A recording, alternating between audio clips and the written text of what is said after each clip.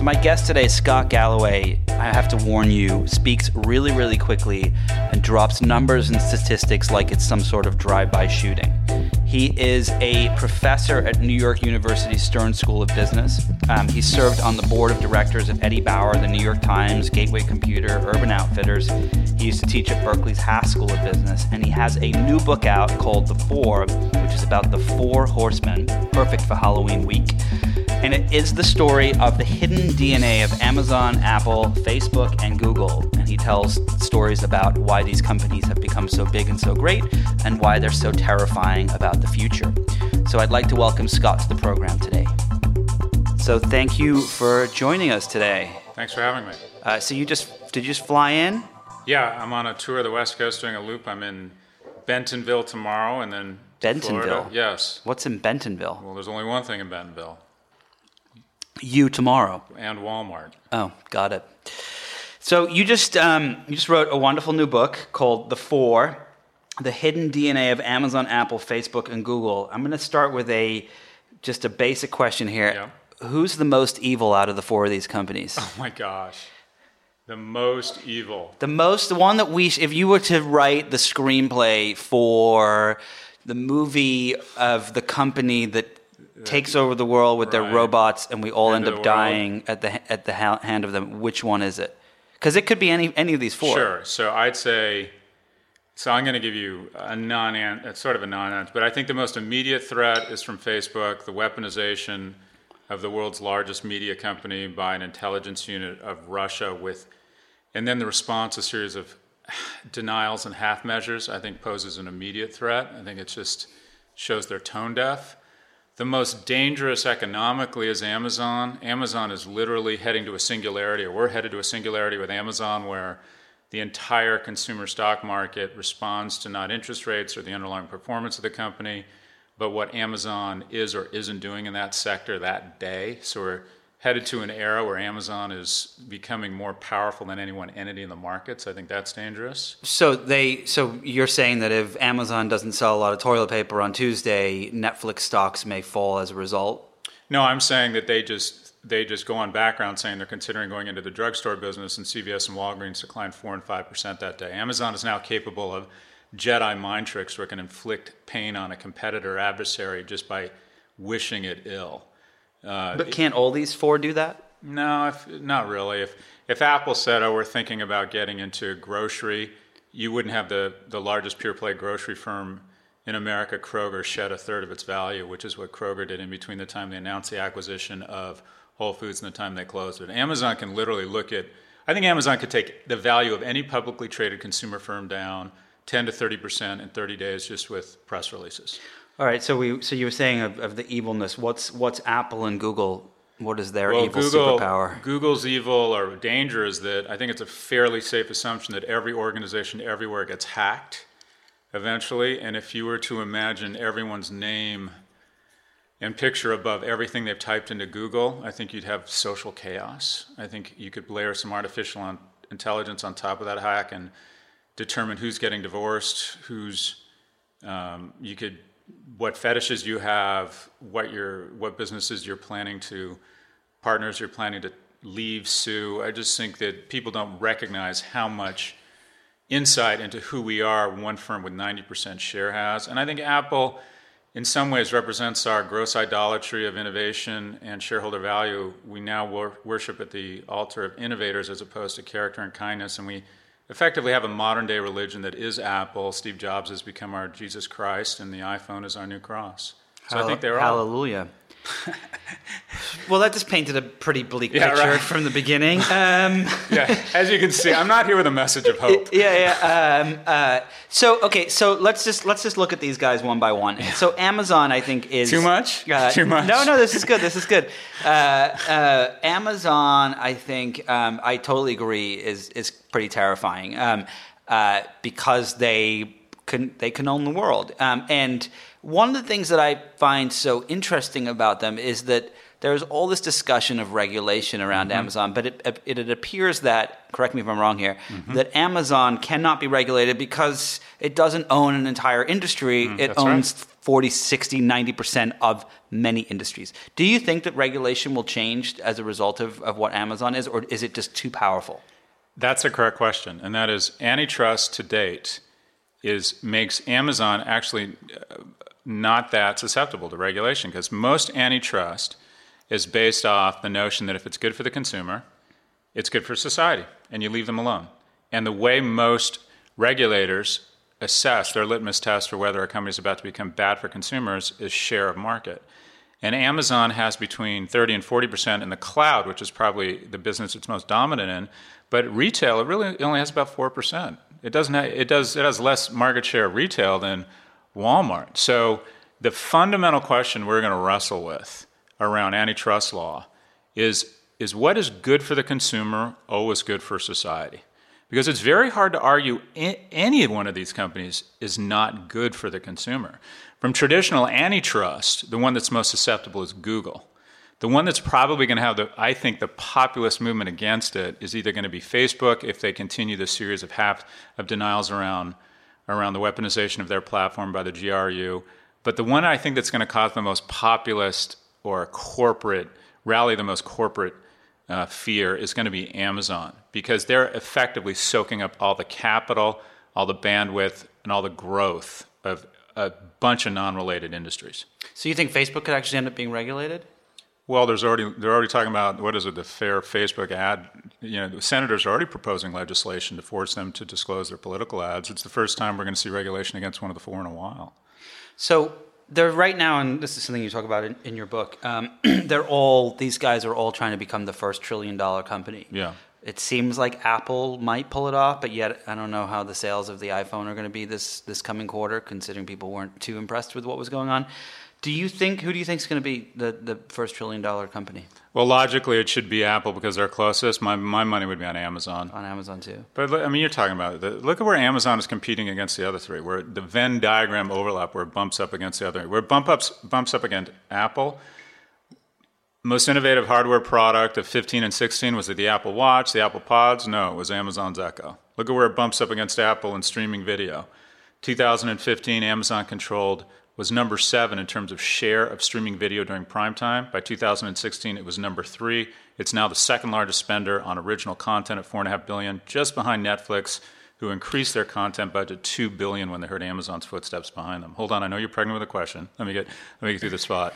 Where they compete with Google and Facebook in digital marketing, Amazon Media Group, which no one talks about, is growing faster than Google, probably faster than Facebook by the end of the year, at $1.5 billion, triple the size of Snap, coming up on Twitter. Where they bump up against Apple and Voice. Siri used to own Voice. Now Alexa is kicking the crap out of Voice. 70% share in home voice. Where they bump up against Microsoft in the cloud. Amazon's number 1. Anywhere Amazon is bumping up against the other dominant players, it is winning. So that was going to be my question: is it Alexa? So I don't believe that there is someone that will come along with a better Google. I just don't think that you'll open your browser. A better search engine. Yeah. However, I do believe that we will start to transition to more of the kind of world where, like the movie Her, where we talk to our devices more. Mm-hmm. In that world, it seems that we will. I mean, I've already started doing it. We have Alexa in the house, and do you have a show? Alexa, what's that? Do you have the one with the screen, the video screen? No, I don't have the show one because we have a 2.5-year-old, yeah. and it would just be pressed all the time, and I'd probably end up him ordering a new air conditioner to the house or something like that. Or a Russian stripper or something. You never know. But you say that like it's a bad thing. Yes. The things that have happened with Alexa already now that he speaks is kind of terrifying. I used to say, "Hey Siri, what's the weather like today?" Or I would go to Google and type in weather for my zip code. Now I talk to Alexa. There are things that will be sitting around the house, and someone will have a question, and we say, "Hey Alexa, what is X, Y, and Z?" Do you think that there's a world in which Amazon can take away some of the market share from Google? So yes.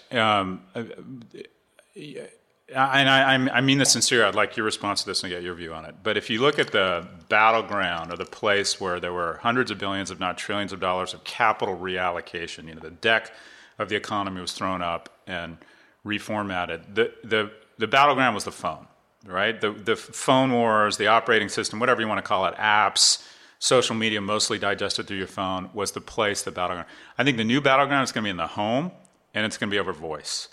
When I see my kids, my 7 and my 10-year-old boy, beginning to interact with Alexa and that they're starting to interface with media and consumption patterns, my sense is whoever owns voice, think about how much money the CPG world, largest spenders on advertising, how they allocate their capital.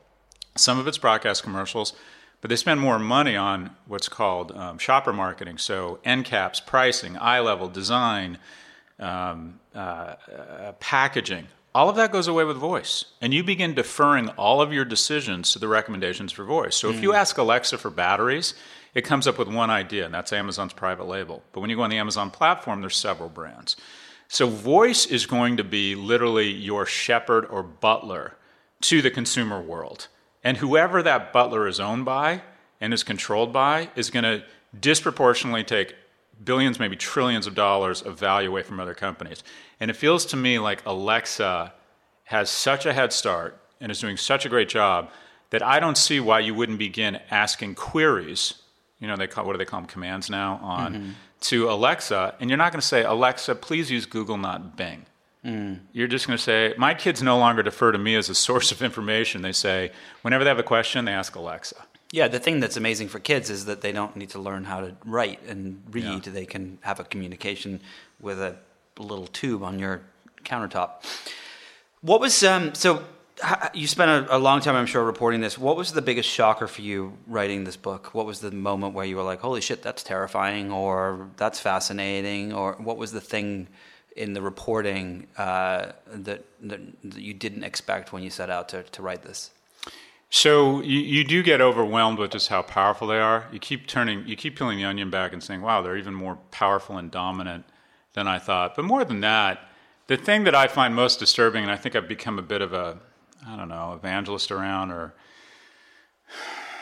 a bit passionate's a good word, a little over the top about, is I think we have become totally so enraptured with these firms that it strikes me that the problem here is the man in the mirror, and that if the terrorists in San Bernardino had been using a BlackBerry, we would have had a much different response. Why would we have a much different response? Well, so let's play it out. Terrorist shoots 13 people and he has an iPhone, and the FBI says, we'd really like to get into this iPhone to see if there's other acts of terror unfolding around the nation. And they get a court order to get into the iPhone. Yep. And Apple challenges the iPhone saying, look, there needs to be a safe place for our data. If the terrorists had been using a BlackBerry and RIM out of Waterloo, Canada had defied that court order or challenged it, I think there would have been legislation on the floor of Congress the next day to impose a trade embargo on Canada. I think people see the iPhone as this deity. If you or I are suspected of a DUI, we can be strapped to a chair and have fluids taken from us against our will. If your spouse doesn't come home tomorrow, and they can get a search warrant to get into your house and get into your computer. But for some reason, we've decided that the iPhone is holy. I didn't realize just how, to the extent that these companies play by a different set of rules, because I think they fill this new void of super beings for us. They take on a religious fervor, and I believe there's an unhealthy passion, and the mother of all hall passes given to these firms. But is that going to continue forever? I mean, I completely agree with you. The amount of money they're spending on lobbying is just astounding. Is that going to change? I think one of the things that I found, you were just walking up and you mentioned that I changed your life by accident. Keep my devices out now. Well, so from the campaign, I took on a campaign where I didn't believe we should not be able to read our Kindles and use our iPhones on airplanes. And for the listeners out there that don't know the story, and 3 years later, with a lot of other people involved, that rule was changed. And the thing that's so fascinating is I don't believe that the rule was changed because of my reporting or anyone else's reporting, or that more people were using Kindles. I believe the rule was changed eventually because there were senators and politicians who were like, well, I want to use my device. And I think that was the thing that really tipped it over the edge. Yep. And is there something, and that's always the case, when you look at all these new laws, it's like, well, my daughter said what? Or, do you think that there will be something that happens with people in Congress or something like that where they'll be like, holy shit, we need to change this? Or is it just not in their purview? So I am optimistic that there is going to be safeguards, and there's two things. One, there's safety and hatred. They hate each other. So there is competition amongst the four. They used to be, it seems like they almost had an unwritten agreement not to play in each other's sandbox. Well, they were all on each other's boards for a while too, right? Right. That's right. What was it? Eric Schmidt was on Apple's board? Yeah. Is that right? Anyway, so that's changed though, and that's a good thing, right? Competition is a good thing, going after each other. I think the pushback, the real pushback against big tech that'll probably be healthy, it's going to happen, but I don't think it's going to happen when we think. I don't think it's going to happen here in the U.S. I think it's going to happen in Europe. I think. Yeah, I agree with that. And the historical analogies are huge. The biggest, World War III, or the biggest war against tech, is going to happen in continental Europe, because in the U.S., I don't think you can get around it. It'd be just easier to say these guys are evil. They're not. You meet the people here. They're not evil people. And we register in the U.S. huge benefit from these organizations. The biggest recruiter out of my class at Stern is Amazon.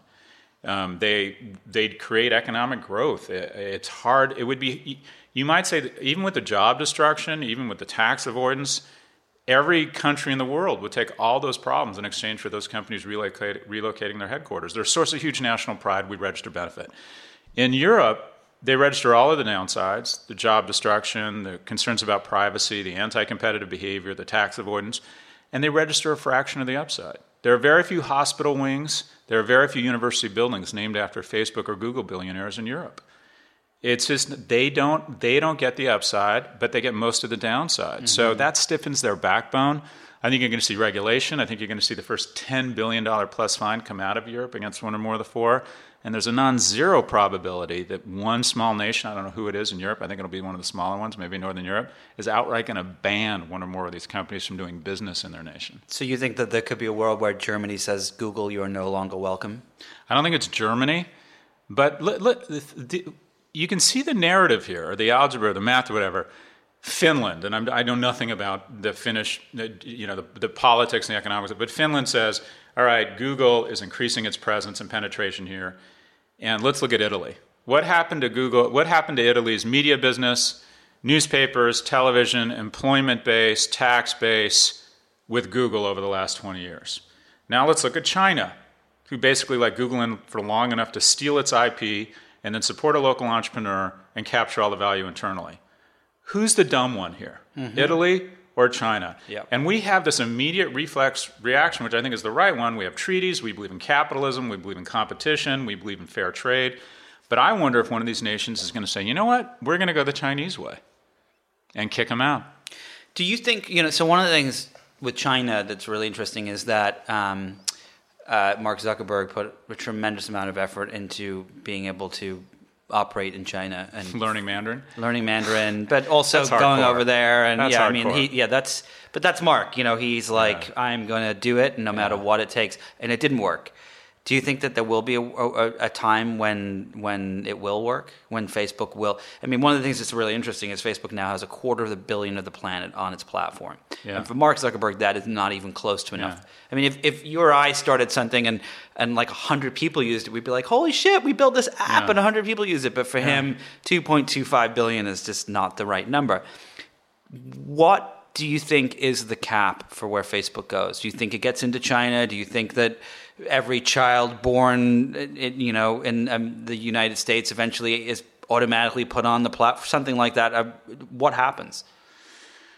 So I don't think China lets them in. No, I think China's smart. I think China would rather prop up a local competitor and get most of the value capture themselves. And I think you're seeing it across, with the exception of luxury industry, the general. And I'm gonna grossly oversimplify economic history, but if you're growing your GDP faster than 7-8%, it means one of your core competencies as an economy is theft. We did it in the 1800s, stole a bunch of manufacturing and artisan technology out of Ireland and England. The Chinese are great at theft. They call it benchmarking or best practices. Yeah. We call it IP theft. Yeah. And quite frankly, it's been a really good model. If you're just focused on Chinese well-being, which is what their leaders should be focused on, why would they let them in? Maybe at some point competition is good, but those companies seem to be, Alibaba, Tencent, are now, I think, the 6th and 8th most valuable companies in the world. They've captured a lot of that value, so I don't think they're going to let them in. I don't see why they would. Yeah, I don't think so either. I'm just curious what you thought. You're listening to Inside the Hive with Nick Bilton. Owning a PC used to be fun. You could surf the web, play some games, chat with your friends, read the news, watch some videos. You weren't stressed out about what could go wrong every single time you went online. But now you're constantly worried about hackers, thieves, people stealing your identity, taking over your computer, you name it. HP PCs are actually designed with safeguards in place to stop hackers from doing exactly that. HP has systems in place in their latest PCs that make it so your devices and your data are as safe as possible. You might be thinking, wait, I have a good PC, why do I need a new one? But putting aside the safety and security concerns, people sometimes think they're saving money by using an old PC. But as technology has gotten better and more efficient, the amount of power used to run that computer drops dramatically. So upgrading to a new HP PC could actually save you a lot of time and money. HP offers a 3-year standard warranty on select PCs. If you run a small, medium, or large business, HP has dedicated sales teams to help you figure out what you need for your office. They offer excellent pricing and free shipping and returns, and HP even has flexible financing options for people. Right now, listeners can go to hp.com/hive and enter the code HIVE, that's HIVE, to save 35% on select HP business products with Intel Core processors. You also get a 3-year standard warranty on select PCs and free shipping store-wide. Again, go to hp.com/hive, enter my code HIVE at checkout, and you get 35% off on select business PCs. See the website for more complete details.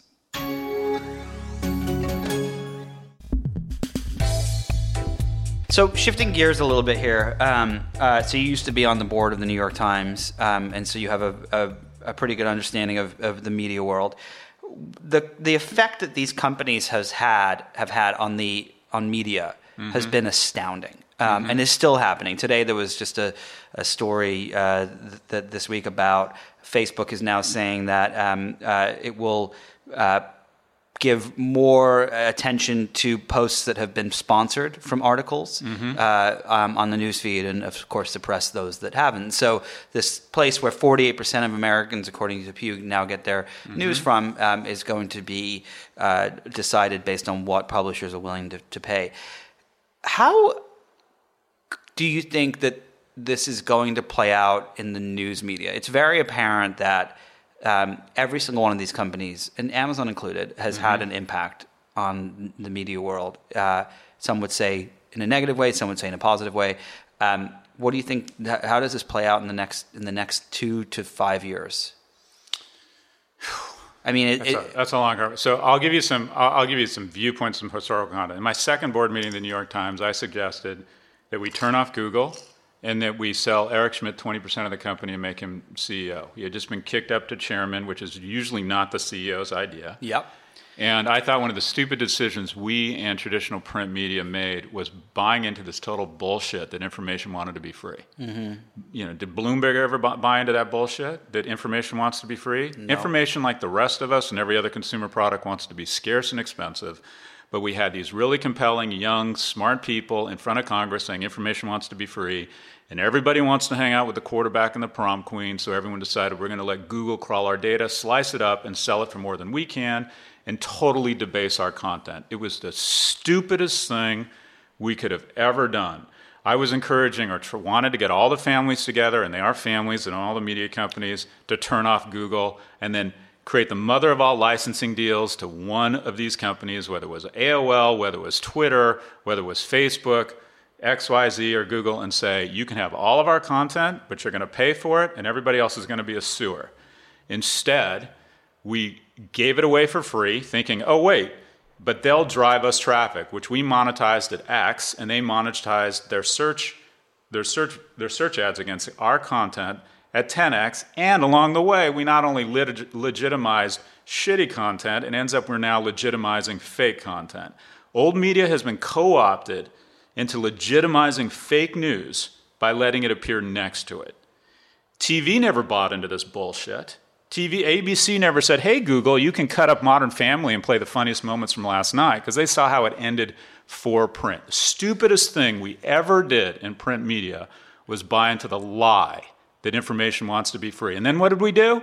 Signed up again for instant articles, because, there's a new hot girl. It's called Facebook. Took the gun away from our feet after spraying bullets in our feet and put it in our mouth. We should shut these platforms down and turn them into sewers of content and start licensing our content. But and it may be too late. It may be here's too late. and I completely 1,000% agree with you, and I was at the Times for a long time and was voicing not the same thing, but somewhat similar things. One of the things that is the problem now is you could say, oh, well, the New York Times and the Washington Post and this place and that place should do that. But then you get, Joe's news blog or the Beltway Gateway or whatever it is that says, well, I'm going to give it to Google. So then Google starts to highlight those things. So it seems like the ship has already sailed. It may be too late. So Estee Lauder didn't want to distribute through Sephora because they saw Sephora as a threat. So Sephora found all these incredible independent brands, and now is probably more powerful than Estee Lauder because they brought all these new brands to life. But 10 years ago, if the Newhouses, the Sulzbergers, the Murdochs, the Pearsons, whoever else had got together and said, we're going to license our content and make it really expensive, and said to Google and Facebook, fine, you can have Breitbart. Fine, you can have Joey Bag of Donuts blog. Fine. It's a great blog, by the way. Is it? It's pretty good. It's not bad. We could have maintained... Look, there's a reason Hermes doesn't distribute Birkin bags through Walmart. Your distribution has a huge impact on someone's perception of the quality of your content.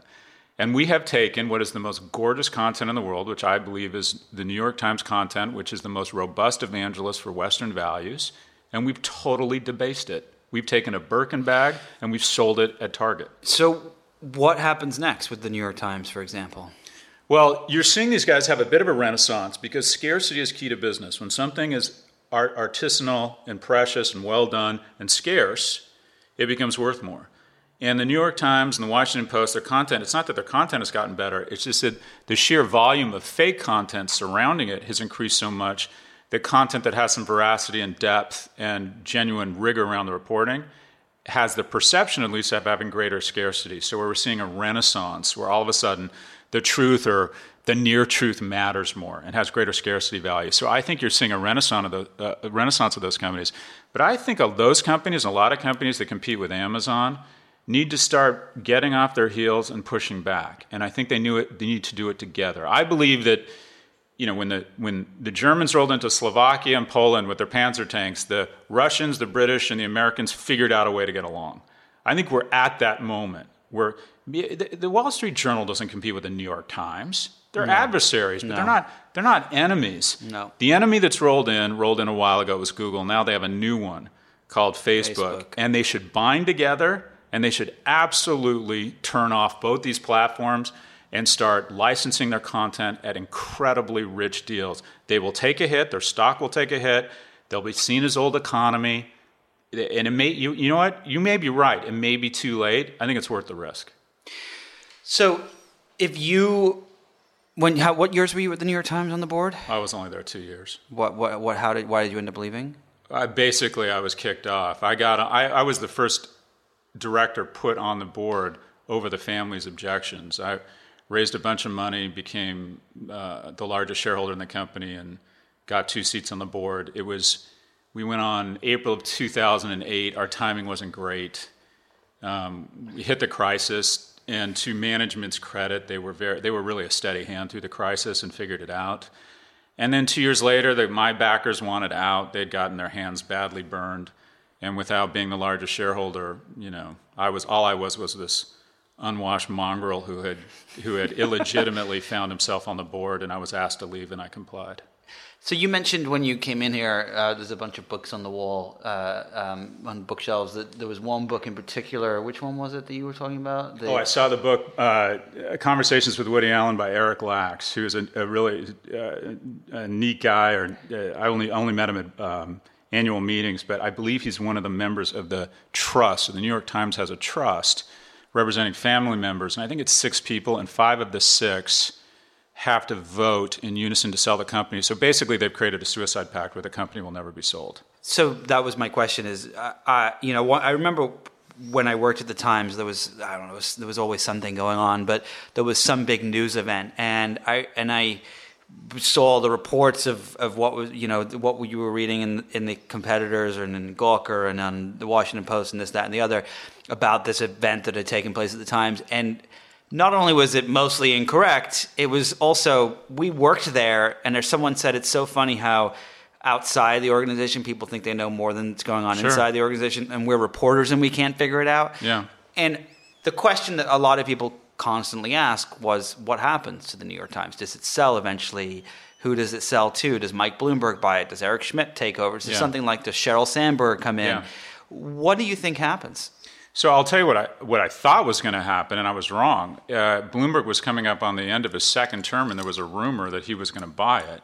It wasn't immediately clear who the successor was. The Wall Street Journal had just sold at a huge premium, and the New York Times owned all these non-core assets, including the 7th tallest building in America and 17% of the Boston Red Sox. So I wasn't on there to save the world. I was doing this as purely a capitalist adventure, and I thought some of the parts here, it's worth more than it is.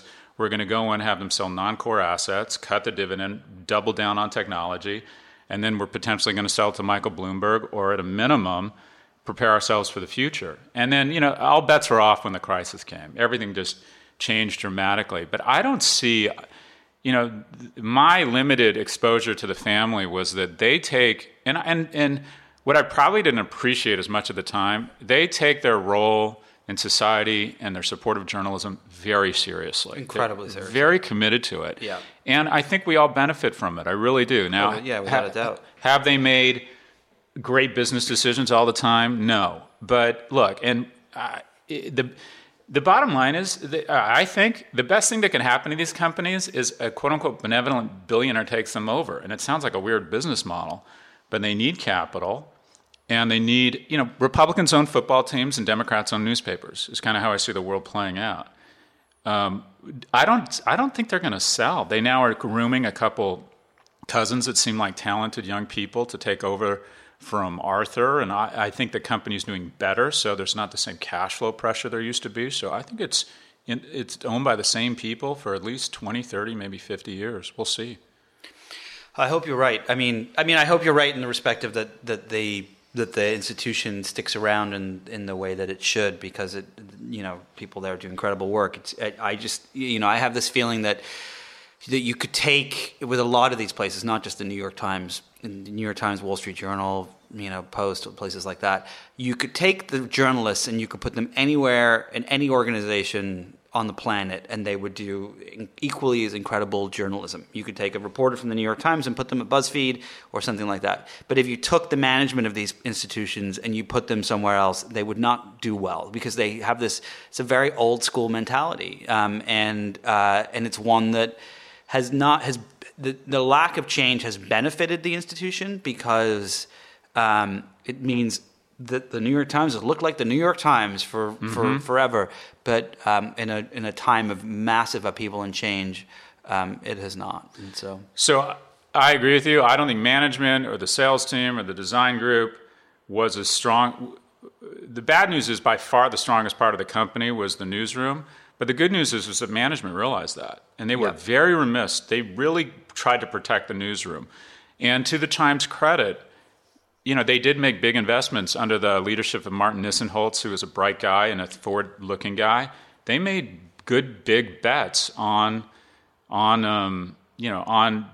Look, you can't really fault them. There aren't a lot of newspapers that have just killed it the last 10 years, right? So they've done as well or better than anybody.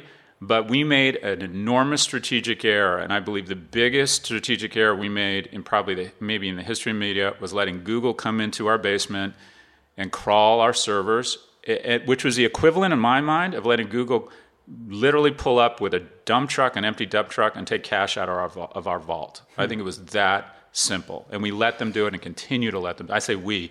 And the New York Times continues to let them do it, as does every other print property. They pulled a little bit back with the meter, the paywall, but it's still, they should get all of their content off of there. So one of the things that's been going on the last 10, 11 months, and before that, but what we've known about for 10, 11 months, has been this fake news problem. Yeah. And one of the printing presses of that has been places like Google and Facebook. And when you hear Facebook talk about it, Google's kind of been pretty quiet about it, but when you hear Facebook talk about it, first of all, they're there's this nonsense. So it's not our fault. We don't decide what goes on the platform. We're just the place for people to share it. We're not a media company. We're a technology company, which Sheryl Sandberg said about a week or two ago.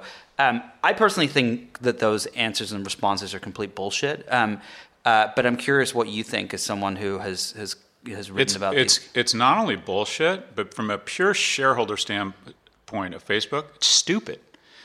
Because Martha Stewart didn't go to jail for insider trading. She went to jail for denying she had traded on insider information. She went to jail for obstruction of justice. The damage done to organizations in crises isn't the crisis itself. It's how you handle the crisis. And there's only one thing you have to remember. You have to overcorrect. You have to clear every shelf of all Tylenol nationwide. You can't say, oh, well, this is an isolated incident. It won't happen again. And the fact that Sheryl Sandberg came out last week and repeated this, we're not a media company thing again, let me skip to where they're going to end up. And the longer they wait, the more literally tens or possibly of hundreds of billions of dollars their shareholders lose.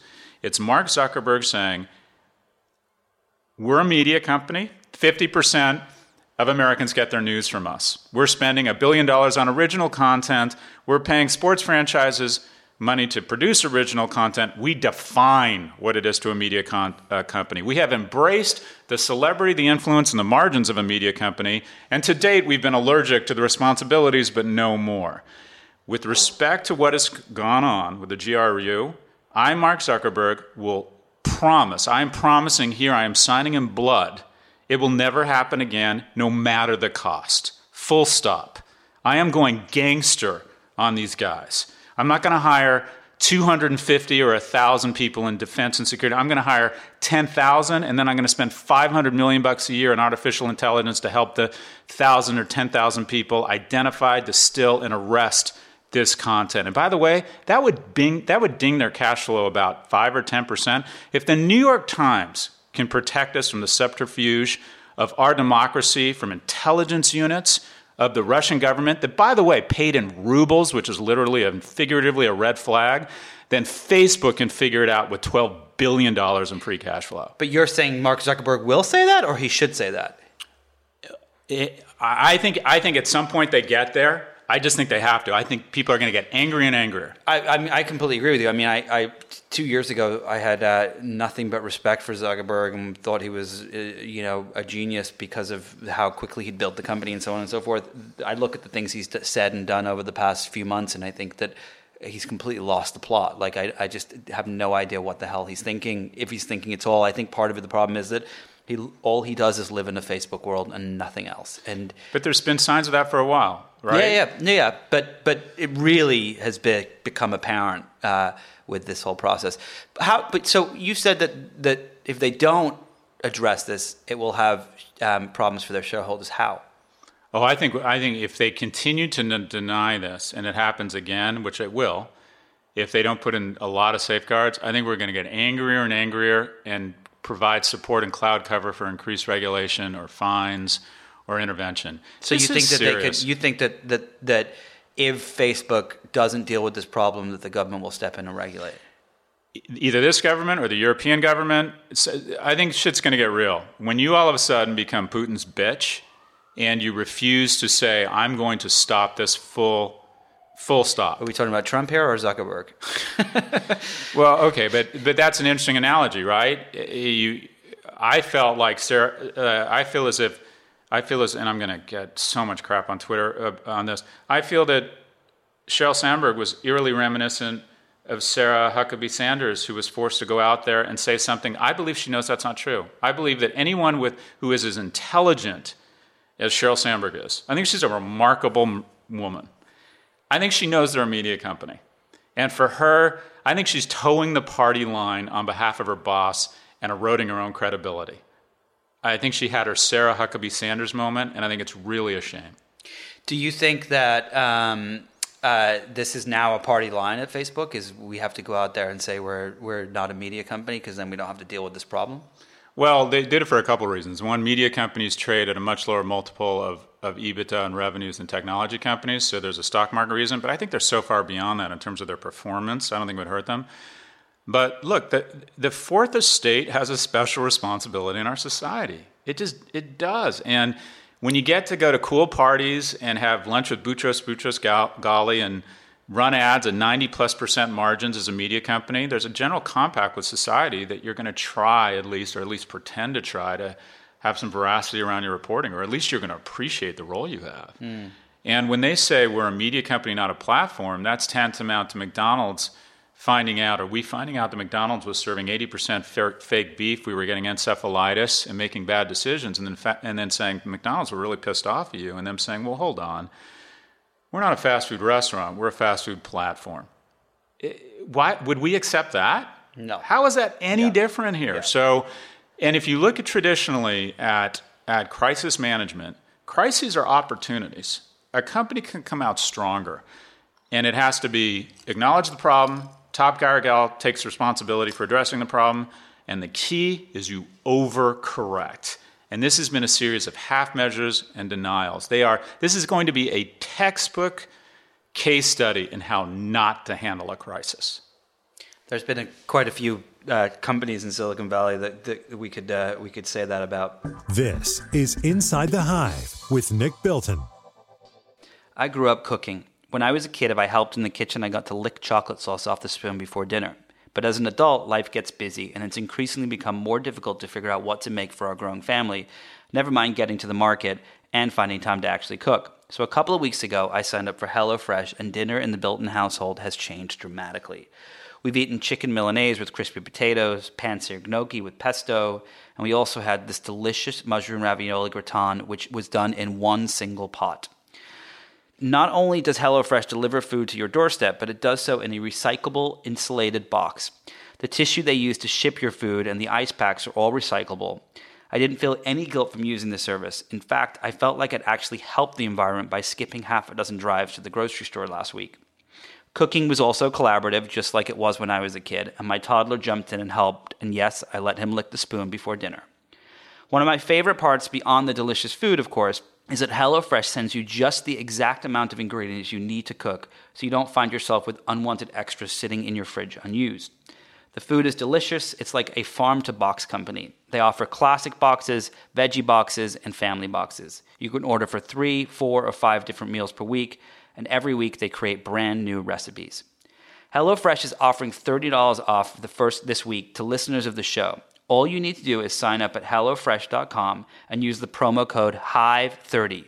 That's HIVE30. That's once again, it's HelloFresh.com. Sign up, pick the box you want, and use the promo code HIVE30. Once again, HIVE30. It's fresh, it's simple, and it comes straight from a farm to your table. All right, so winding down here, let's just go through these 4 companies. Actually, I have one quick question before we get there. Why wasn't Microsoft on this list? Why wasn't it the 5? Because I don't understand Microsoft as well. It should be. It should be called the 5. The 5. We could change the book. Yeah, I know. The bottom line is, Nick, to be honest, I don't understand Microsoft that well. I've just never understood their business. And so the excuse I use is that they're largely a B2B, not a consumer company. Got it. But if I'm intellectually honest, they should have been included. Got it. Okay. Well, so let's look at the 4 right now. Thanks for that. And where do you think these companies are in 5 years? Let's just go through them one by one. Apple. What is it doing? Are they in the driverless car market? Is their stock over $1 trillion, or is it fallen to half what it is today? Is Tim Cook considered a great CEO or a bad choice? Where do you think? Let's go through. It's had such an incredible run up. I don't think it's going to get to $1 trillion. I think it's going to be. I don't think Apple's along right now. Even though I own the stock, I think they start to milk the brand by putting it on different things. I would buy a refrigerator if it had an Apple logo on it, and I think the pressure to find new hits will force them to put their brand on different things around the home. Well, it seems like they haven't done much in a while. I mean, the iPhone. But the iPhone. So period. The iPhone. Period. That's it. Yeah. 5 years ago, it was a diversified company. It could have been 4 or 5 public companies. Now it's basically the iPhone and the 7 dwarfs. And so, if iPhone sales continue to fall, not rise at the speed that Wall Street wants them to, is it in trouble? I think from a shareholder standpoint, it's probably the least attractive right now. From a brand standpoint, it's probably the only one that survives a century because it has such this fervor around the brand. Apple is a new luxury item that means you have good genes. The iOS is a new luxury item, and probably people don't realize it. The most genius decision that's created more shareholder value than any other decision in the history of business was Steve Jobs going into his board and say, I know, let's go into this declining medium called stores. Because the pre-purchased Valerium steel of broadcast advertising to build brands is getting duller and duller because anyone with any money is opting out of advertising. Advertising's become the tax the poor and the technologically illiterate have to pay. But the point of consummation of your relationship with the brand at purchase still has a large impact on your viewpoint of the brand. They have the most amazing brand in the world, and as a result, they have a company that has the margins of Ferrari with the production volumes of Toyota. And as long as they can find other products to create that sort of brand halo around, they'll do really well. But it is scary, if I were a shareholder there, that in the last 5 or 7 years, everyone talks about services. Yeah, sort of. But how much of those services, again, are driven off the iPhone? So it's become Google, where Google was a one-trick pony. Yeah. Speaking of Google. So Google... I'm actually quite bullish on Google because really, I'm going to hear what you have to say, but I actually, I am not. I think that Google's in some serious trouble. Well, the voice thing is scary. I think strategically, when you look at the company from a consumer standpoint, it's easy to be bearish on Google. Why I am bullish on Google is I think Google has the greatest concentration of IQ ever assembled in the history of mankind. I think they've always had an appreciation, and this is me talking my own book as a book because I'm, consider myself somewhat of an academic. But Eric Schmidt, I think they've instilled an appreciation for just raw intellectual horsepower at that company, and they've created a compensation structure and culture where they're able to retain really smart people. But I think there's more IQ at Google than there was at the Manhattan Project or NASA. And I think they're just going to figure it out. If you're one of these... Don't you worry that they have, 92% of their revenue comes from search? And if search is starting to be, dwindled out a little bit by these, Alexa and other tools that... Well, it's worse than that. It's 92% of revenue and like 120% of their profits, right? Yeah. I like YouTube. Look, I get it. As VCs say, you bet on a good management team.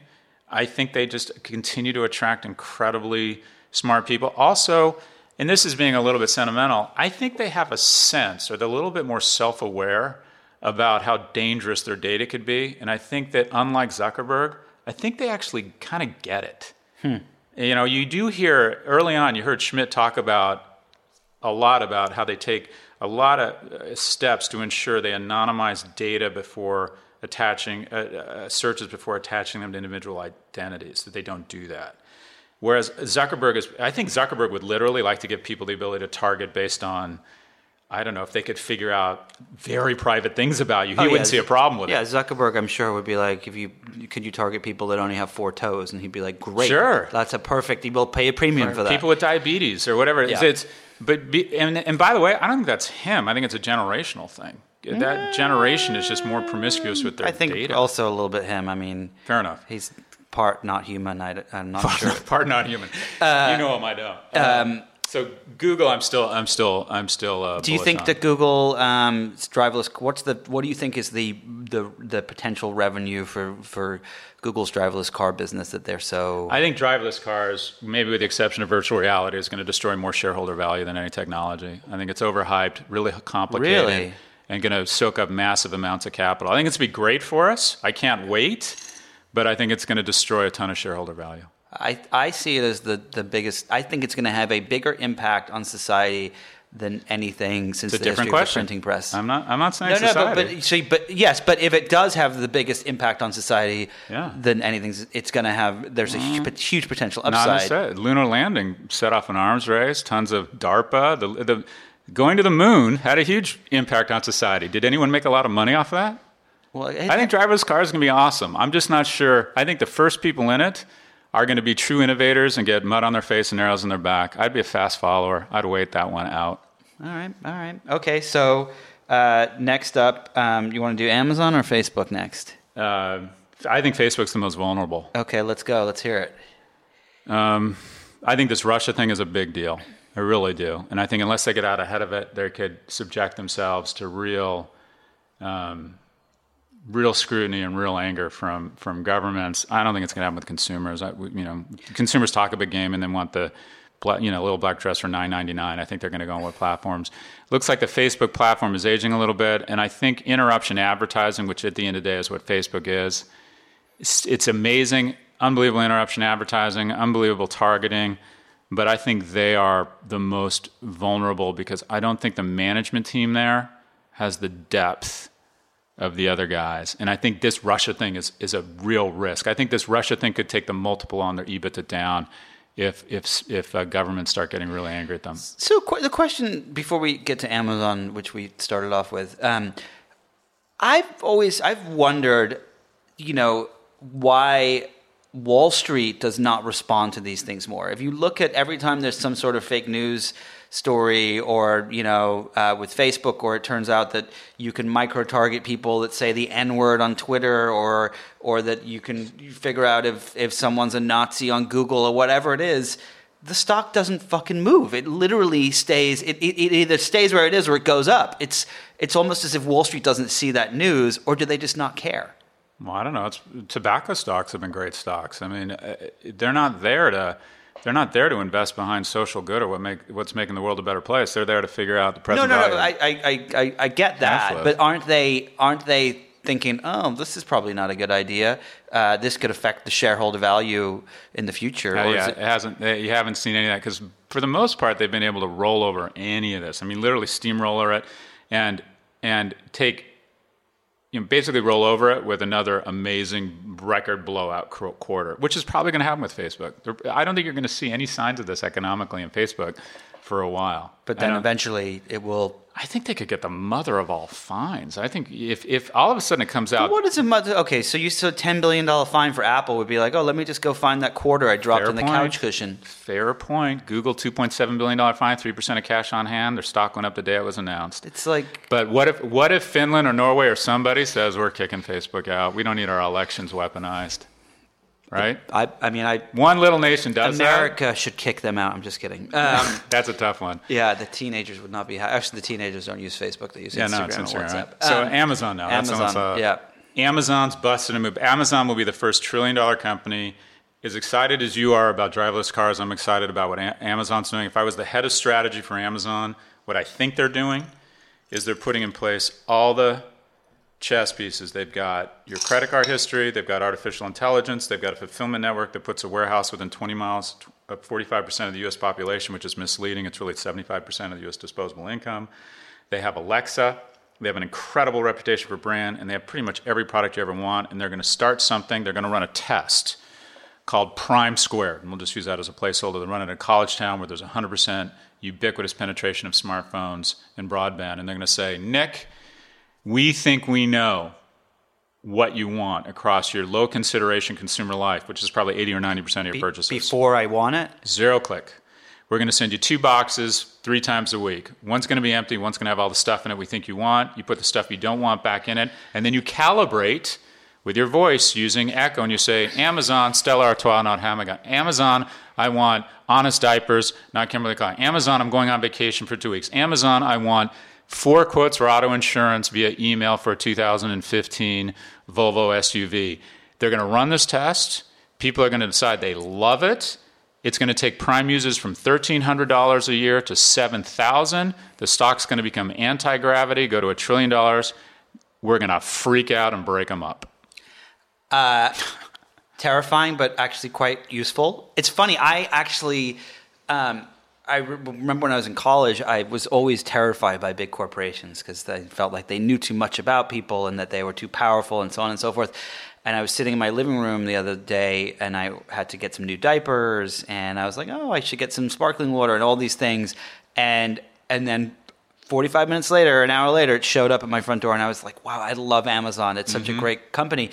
And I don't feel that way about it because it is so useful. But it's what I find so fascinating about what you just said is the way I shop on Amazon is I go to my past purchases. And if they know how often I order those things, then why wouldn't it just show up? And they have all the pieces in place to go to zero click. And when do you think that'll happen? I think they'll run the test in the next 12 to 24 months. I think the stock's going to double in the next 12 to 24 months. I think it's the most, I've never seen a company firing on all 12,000 cylinders the way this company is. And what is their potential Achilles heel? Washington or Brussels, not in that order. Their Achilles heel is Brussels. And how? The only regulator in the world whose testicles have descended, Marguerite Vestager, is going to come after them. And do what? Break them up, ban them, start fining them $1 billion a month, sue them for non-competitive practices, kick them out of countries. So then how does the stock continue to double if that's what happens? Oh, I think the stock's going to, I don't think that's going to happen in the next 12 or 24 months. I think the test will happen. I think the zero-click order. Think about Whole Foods. Whole Foods will be to Amazon what Instagram was to Facebook. This is going to be the best acquisition of this decade. Whole Foods, what's the only reason you don't shop at Whole Foods all the time? Because I have to get in my car and go there. Well, why else though? Why wouldn't you shop at Whole Foods all the time? Some stuff's expensive. Price. It's about to become the grocery equivalent of a Mercedes for the price of a Toyota. Amazon's going to take their operational excellence and their 0% return hurdle and turn Whole Foods just incredibly awesome. So now they have the intensity across these Prime households, which, by the way, there's more Prime households than have a landline phone or voted in the 2016 election. Soon there's going to be more households with Prime than cable television, probably in 3 to 5 years. What was that fact you said? There are more Prime households than have a house phone or that voted in the U.S. election? More people have Prime. More households have Prime in the U.S. than voted in the 2016 presidential election or have a landline phone. And if current rates continue, in somewhere between 3 to 7 years, there likely will be more households with Prime than cable television. So we now have our biggest relationship with technology is not Apple. It's still number one is Google and Facebook, but a close number 2 is going to be the intensity of Prime across all the wealthiest households in America. And the way you create intensity is through intimacy and fluidity of contact. And now they have license to get into all of our refrigerators. And pretty soon, if you want to go buy a Panamera or a Panerai or a pair of Christian Louboutins, that's fun. Go buy it. But for all the other stuff in your life you don't want to deal with, they'll just handle it all. They'll handle it all. And they'll do a really good job. So one of the things that I find so fascinating is that, Jeff Bezos, even though it was just for a very limited period of time, was the richest man in the world. He soon will be again. He soon will be again. There's no question. He's doing Blue Horizon, and there's all these things he's doing. But what's the end goal? Is it that he wants to have a company that everyone on the planet uses? Like, what's the... Yeah. Yes. Nick, these guys, and by the way, I don't think they're doing anything wrong. I mean, I'm not saying that either. I'm just, I think that so capitalism is the worst system of its kind except for all the others. That's a great Churchill quote. But we tell these companies their role and their mission is to increase shareholder value. And I've been on a half a dozen public company boards, a dozen private company boards. Really, all the CEOs are really good people. All the CEOs are very civic-minded, and all of them, with every fiber in their body, are focused on getting the share price up. because that's how you create economic security for yourself and your employees. And that's primarily why companies exist. So when you're at $500 billion, you're going to use every tool in your arsenal, in your quiver, to get it to $1 trillion, whether it's anti-competitive behavior, which at the time you're going to rationalize as not anti-competitive. You're going to use everything you can to try and get to $1 trillion. And it's our job to elect officials who are going to have the stones to stand up and say, okay, at some point, if a company can get to $500 billion in value and pay $1.4 billion in corporate taxes, meanwhile Walmart's paid $64 billion since the Great Recession, while Amazon has added the value of Walmart to its market capitalization in the last 24 months, how do we continue to function as a society? How does that work? Well, so that was my next question. There was a report that came out a few months ago that 8 of the richest people on planet Earth have the same net worth as the bottom 50%. Bottom 50%. Yeah. That's 3.6 billion people compared to 8. That does not seem like capitalism works. That does not seem like the system is working. Well, let me put it this way: the notion that I think is scariest is the notion that the world is what it is and we're headed that way. I think the world is what we make of it, and I think it's absolutely possible for us to step in and say, okay, these companies should not be able to engage in massive tax avoidance. The most successful companies in the world should have to pay their fair share. The most successful companies in the world should not put in basically Trojan horses apps that evaluate every other app, and once another app gets to a certain level of traction, can then suck down those features or buy the app, which is what Facebook is doing right now.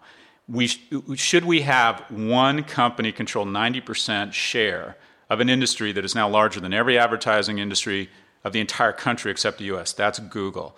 I just think we need people with stones to... Regulation and rules are a key part of capitalism, and they work really well.